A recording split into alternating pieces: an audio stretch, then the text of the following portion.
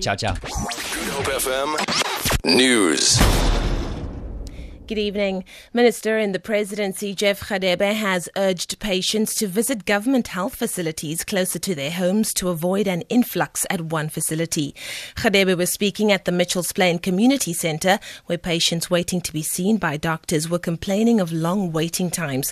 Radebe says they have established from the staff members that people move from other areas to be serviced at that centre. Many patients who are coming outside of this jurisdictional area, coupled with the staff complement as well. There are more patients, but the staff complement still remains the same. So I think the issue of the management of resources in the health sector is also a key thing that needs to be expedited by government. Judge Bert Bam, who's presiding in the rape trial of Grand Slam doubles champion Bob Hewitt, has been praised by children's rights groups for ensuring that questions to Hewitt's rape accusers stay pertinent and relevant. Hewitt is facing 2 counts of rape and 1 of sexual assault.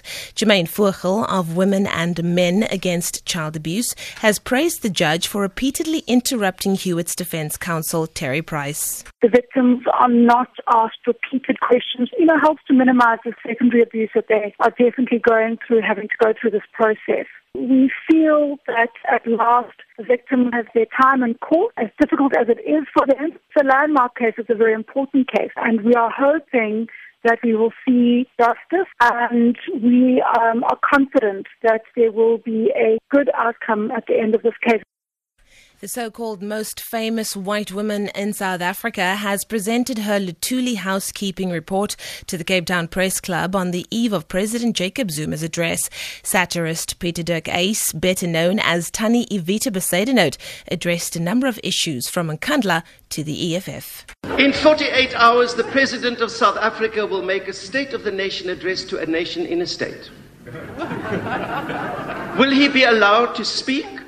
Or will the freedoms of speech of others stop his address? What will his speech tell us? Business as usual? Focus on corruption as the prime evil and then blame apartheid? Can we still, after 20 years of democracy, scapegoat a bad system that officially ended in 1994? And finally, 3 South African films are being showcased at the 23rd Annual Pan-African Film Festival in America. The Film and Video Foundation says the films Four Corners, Cold Harbor and Hear Me Move have been selected to screen and compete at the prestigious Los Angeles event.